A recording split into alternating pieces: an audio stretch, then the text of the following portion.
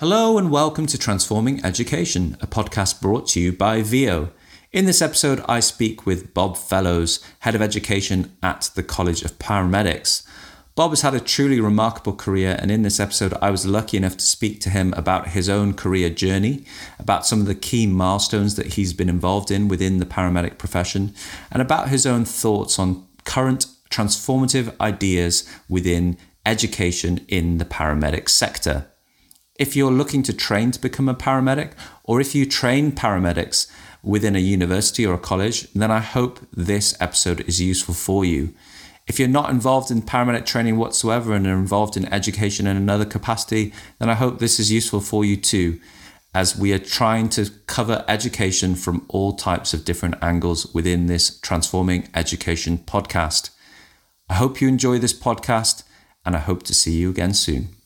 Good morning, Bob. Thank you so much for joining us today for Transforming Education. How are you?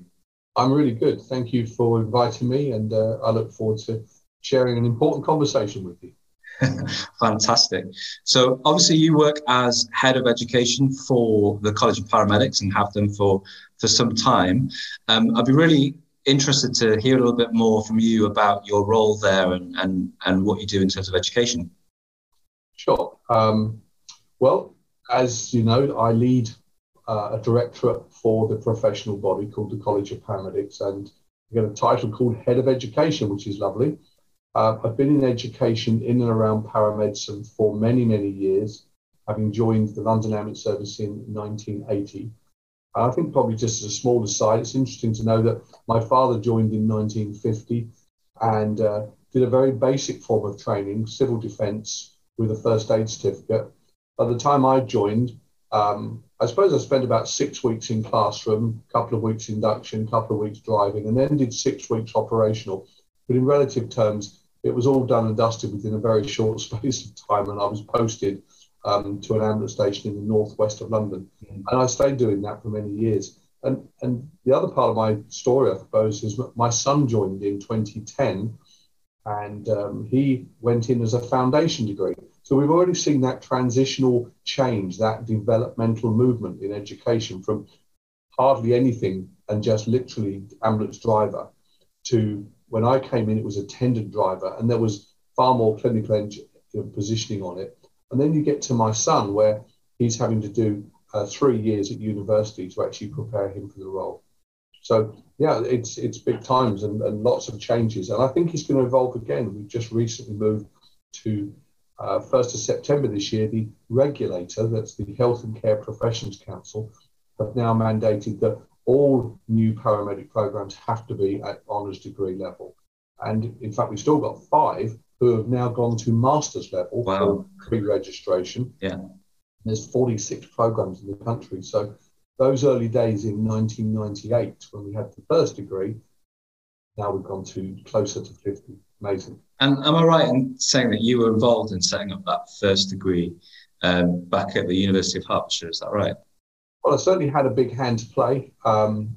It was a case of I was in conversation with a nurse called Guy, who was working alongside us, helping to support some in-house education where I was a senior training manager in London.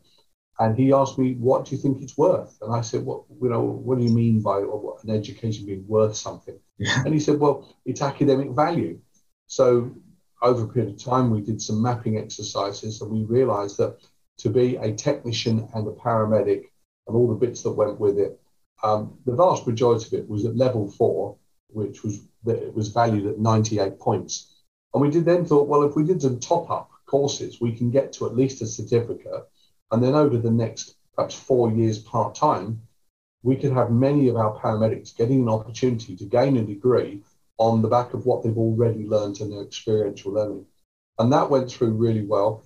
And we ended up with the situation of having a degree, which we kicked off in 96. Wow. And then they went and said, well, we could do this as a full-time degree. So they involved the dean of the faculty, a pharmacist called Barry, and we worked with the in-house education programs of ambulance services, a group called the Institute of Health and Care Development.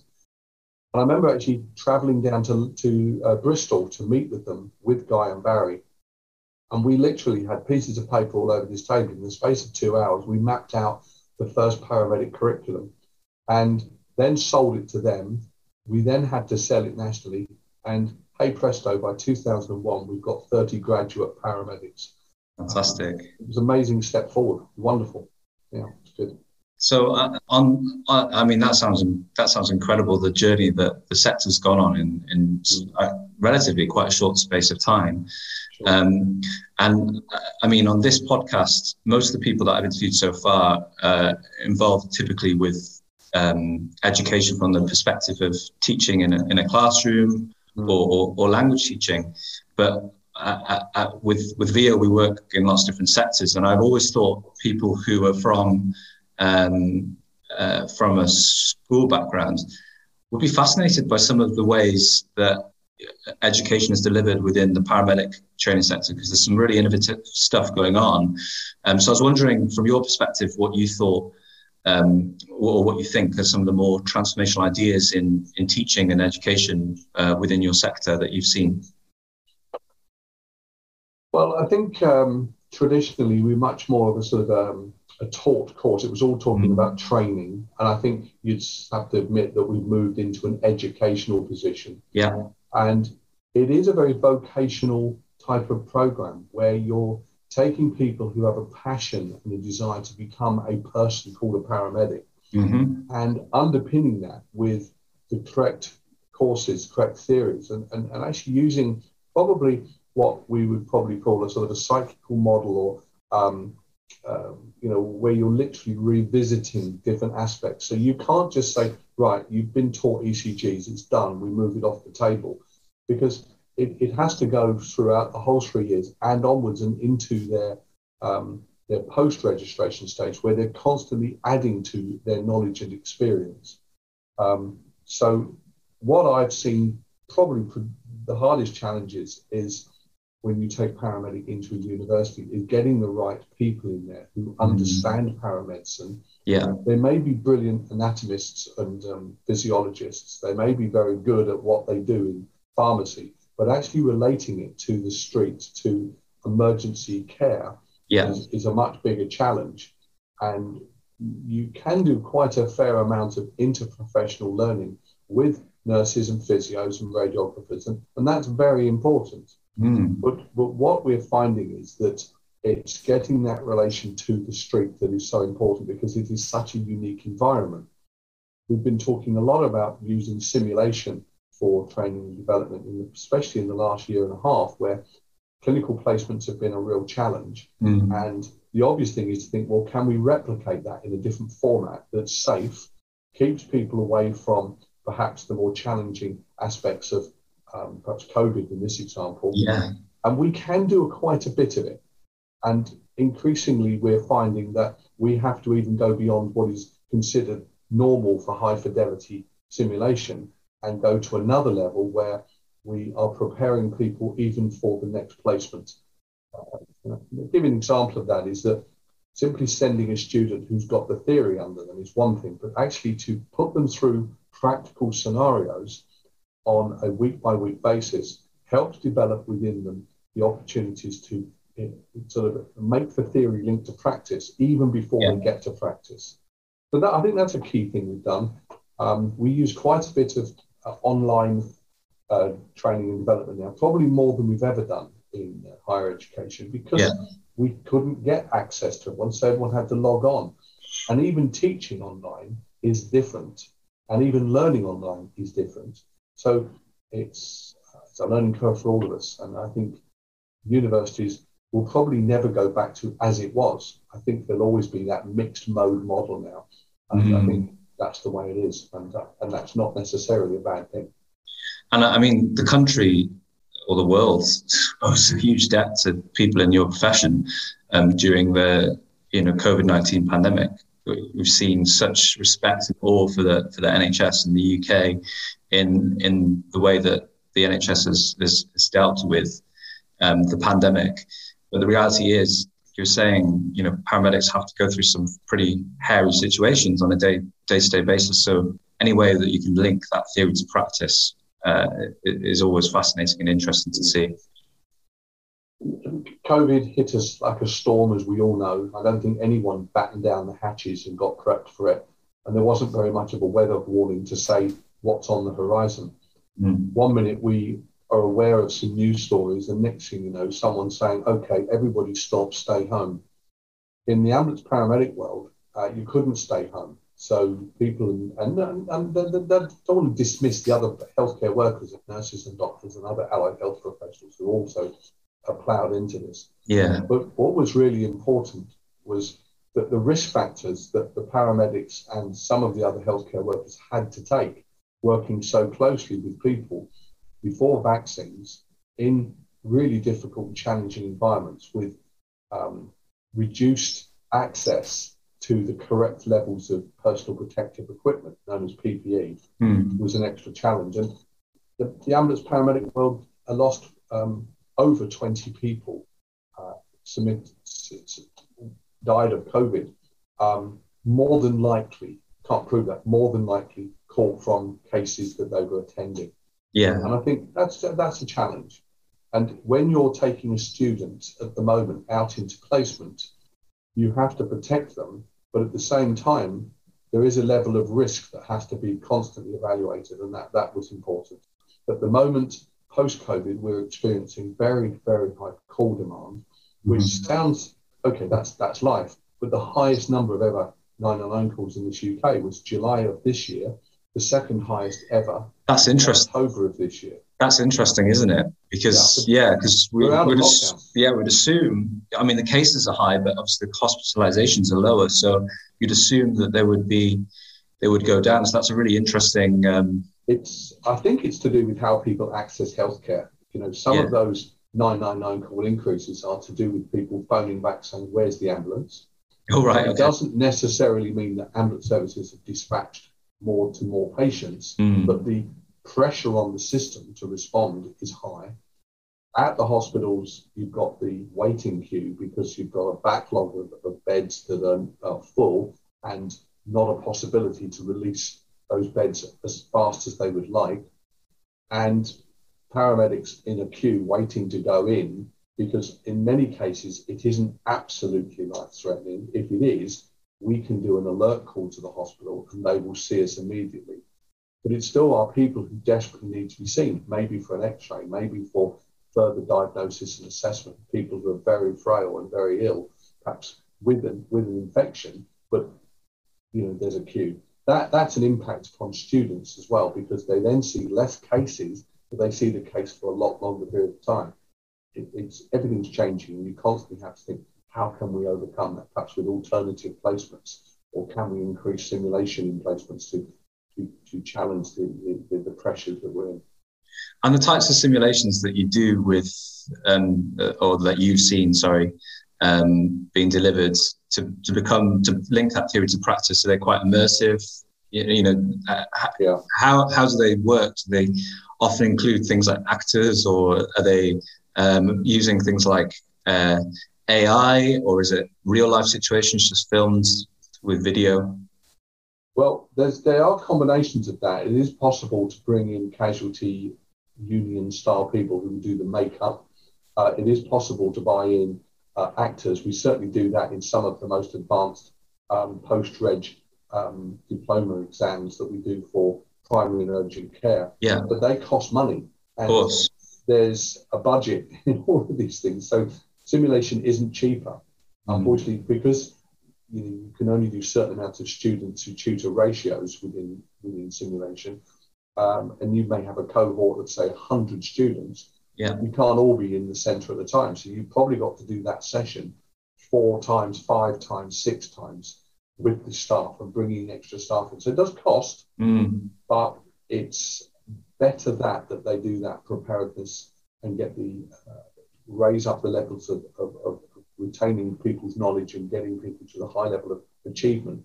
We don't need to have attrition. Yeah. That's expensive as well. I was going to say, and hopefully retain some trainees longer term as well, because hopefully you're preparing them for the real world a little bit better, so that they're going in with set expectations.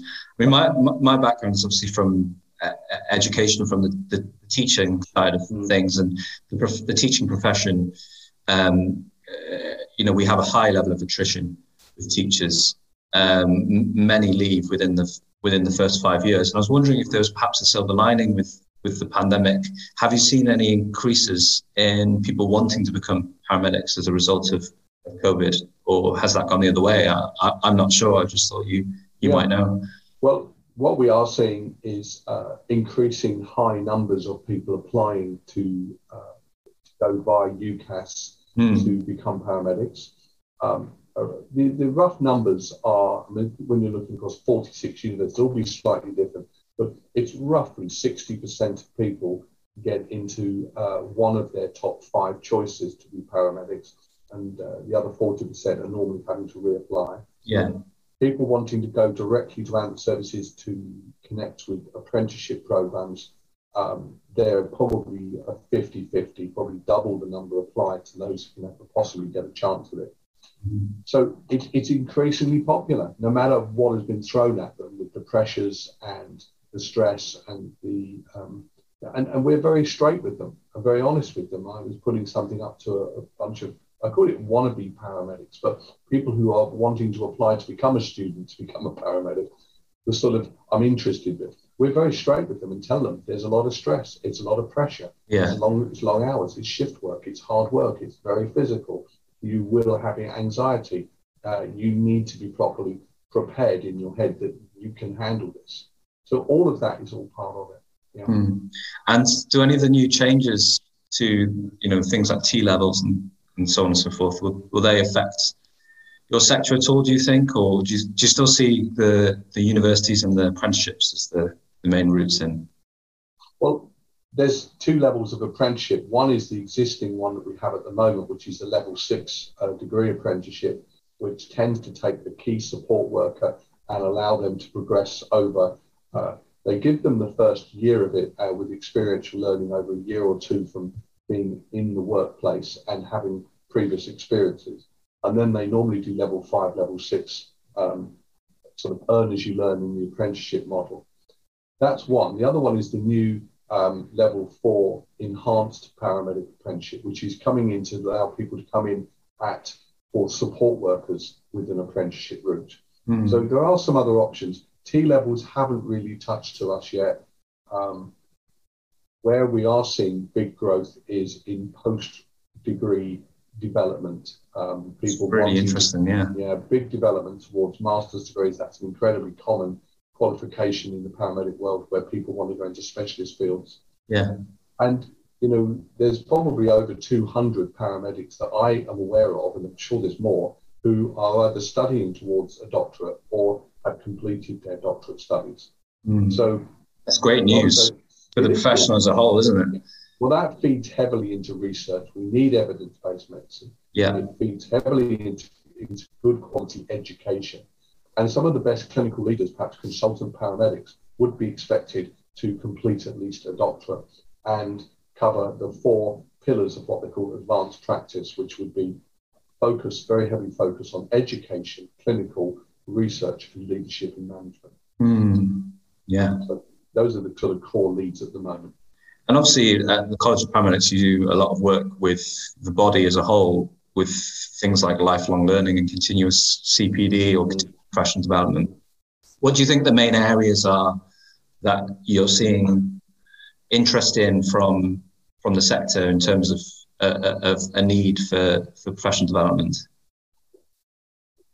Continuous professional development has been with us for many years, but it has had a greater focus in the last 12 to 15 years when being part of a regulated profession, you have to complete CPD on a continuous cycle, and you may be audited for that every couple of years. Okay. So you have to prove what you've been up to.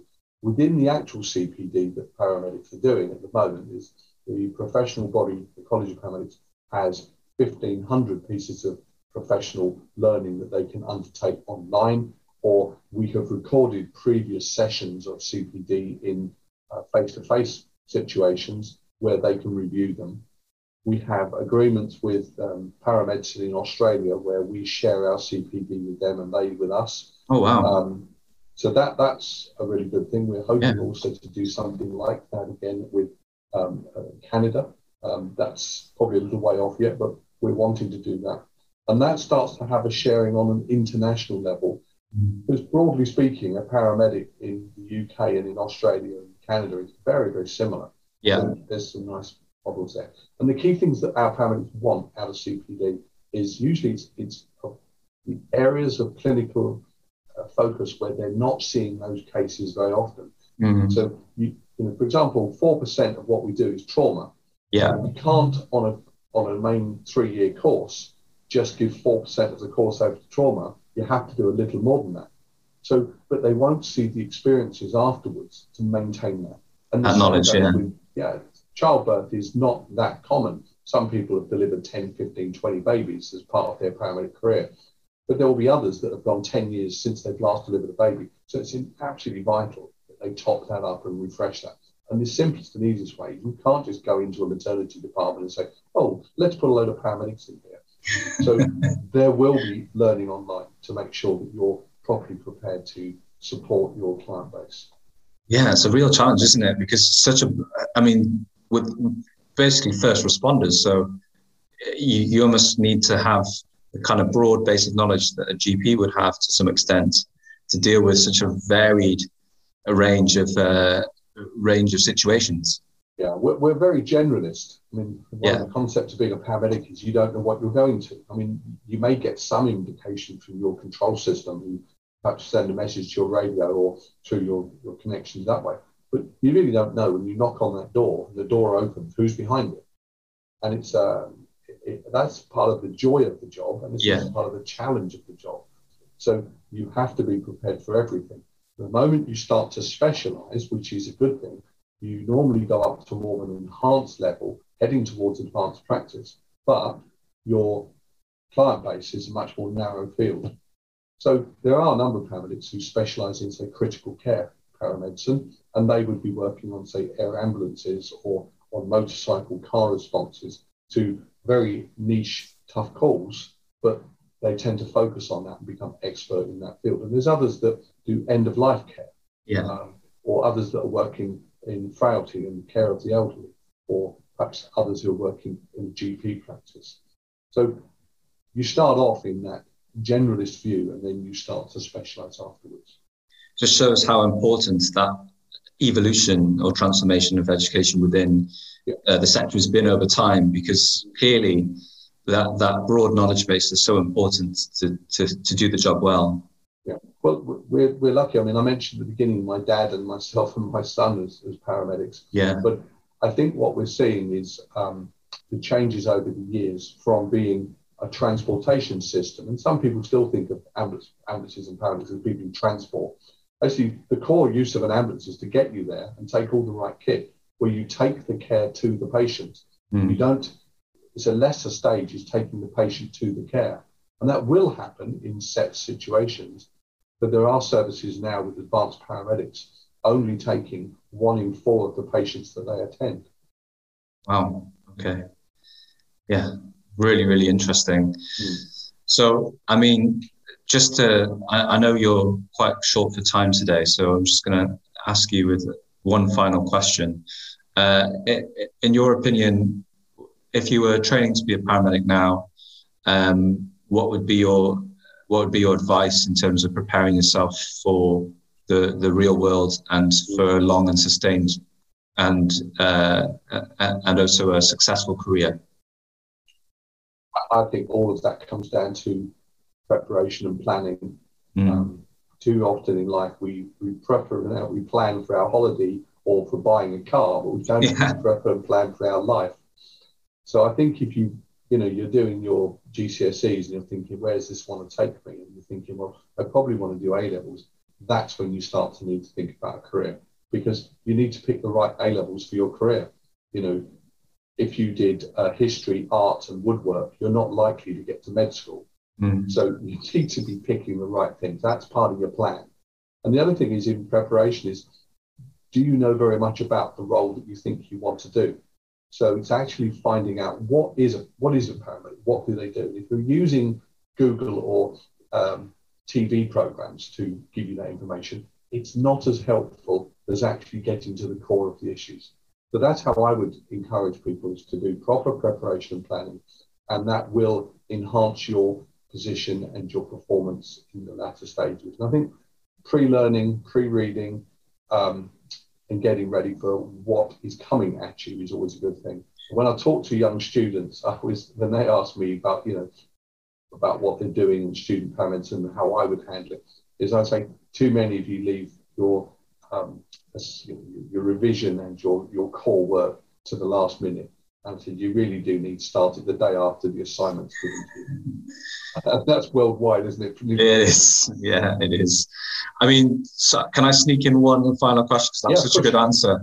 And it just made me think, so that was such great advice if you're thinking of going to the sector. But what would you say to universities and to training providers that are delivering these courses? What can they do to best support, from an educational point of view, that transition from theory to practice? Okay.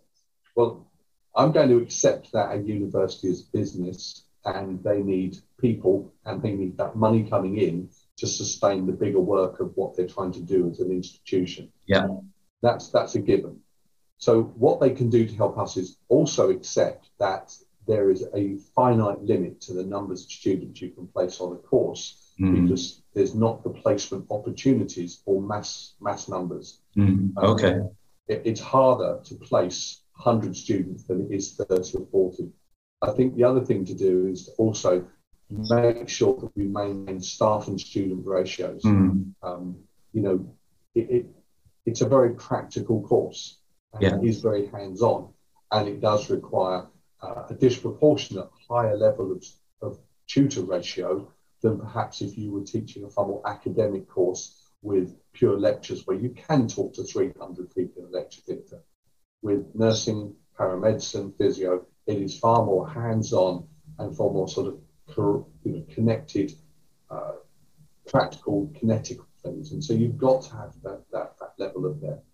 And sadly, that's often the challenge when you're trying to balance the books. But we're doing okay at the moment. We're progressing forward. And I've never ever regretted taking my choice into being a paramedic. And whilst it's now 42 years since I took that journey, and it may only have a couple more years left, because I probably need to sort of switch to gardening and pottering about in the house. Don't make me jealous. It's a great career. And I hope more people out there want to become paramedics. Well, thank you so much for your wise words. So if you're thinking of going into paramedicine, prepping and planning, and if you're delivering quality, not quantity, wise words. Thank you so much for your time, Bob. I really appreciate it. I know we had some technical issues to getting this recorded, so I really appreciate your patience, and it's been wonderful to chat with you. Okay. Well, thank you very much, and cheerio everyone who's listening. Speak soon. Bye. Bye.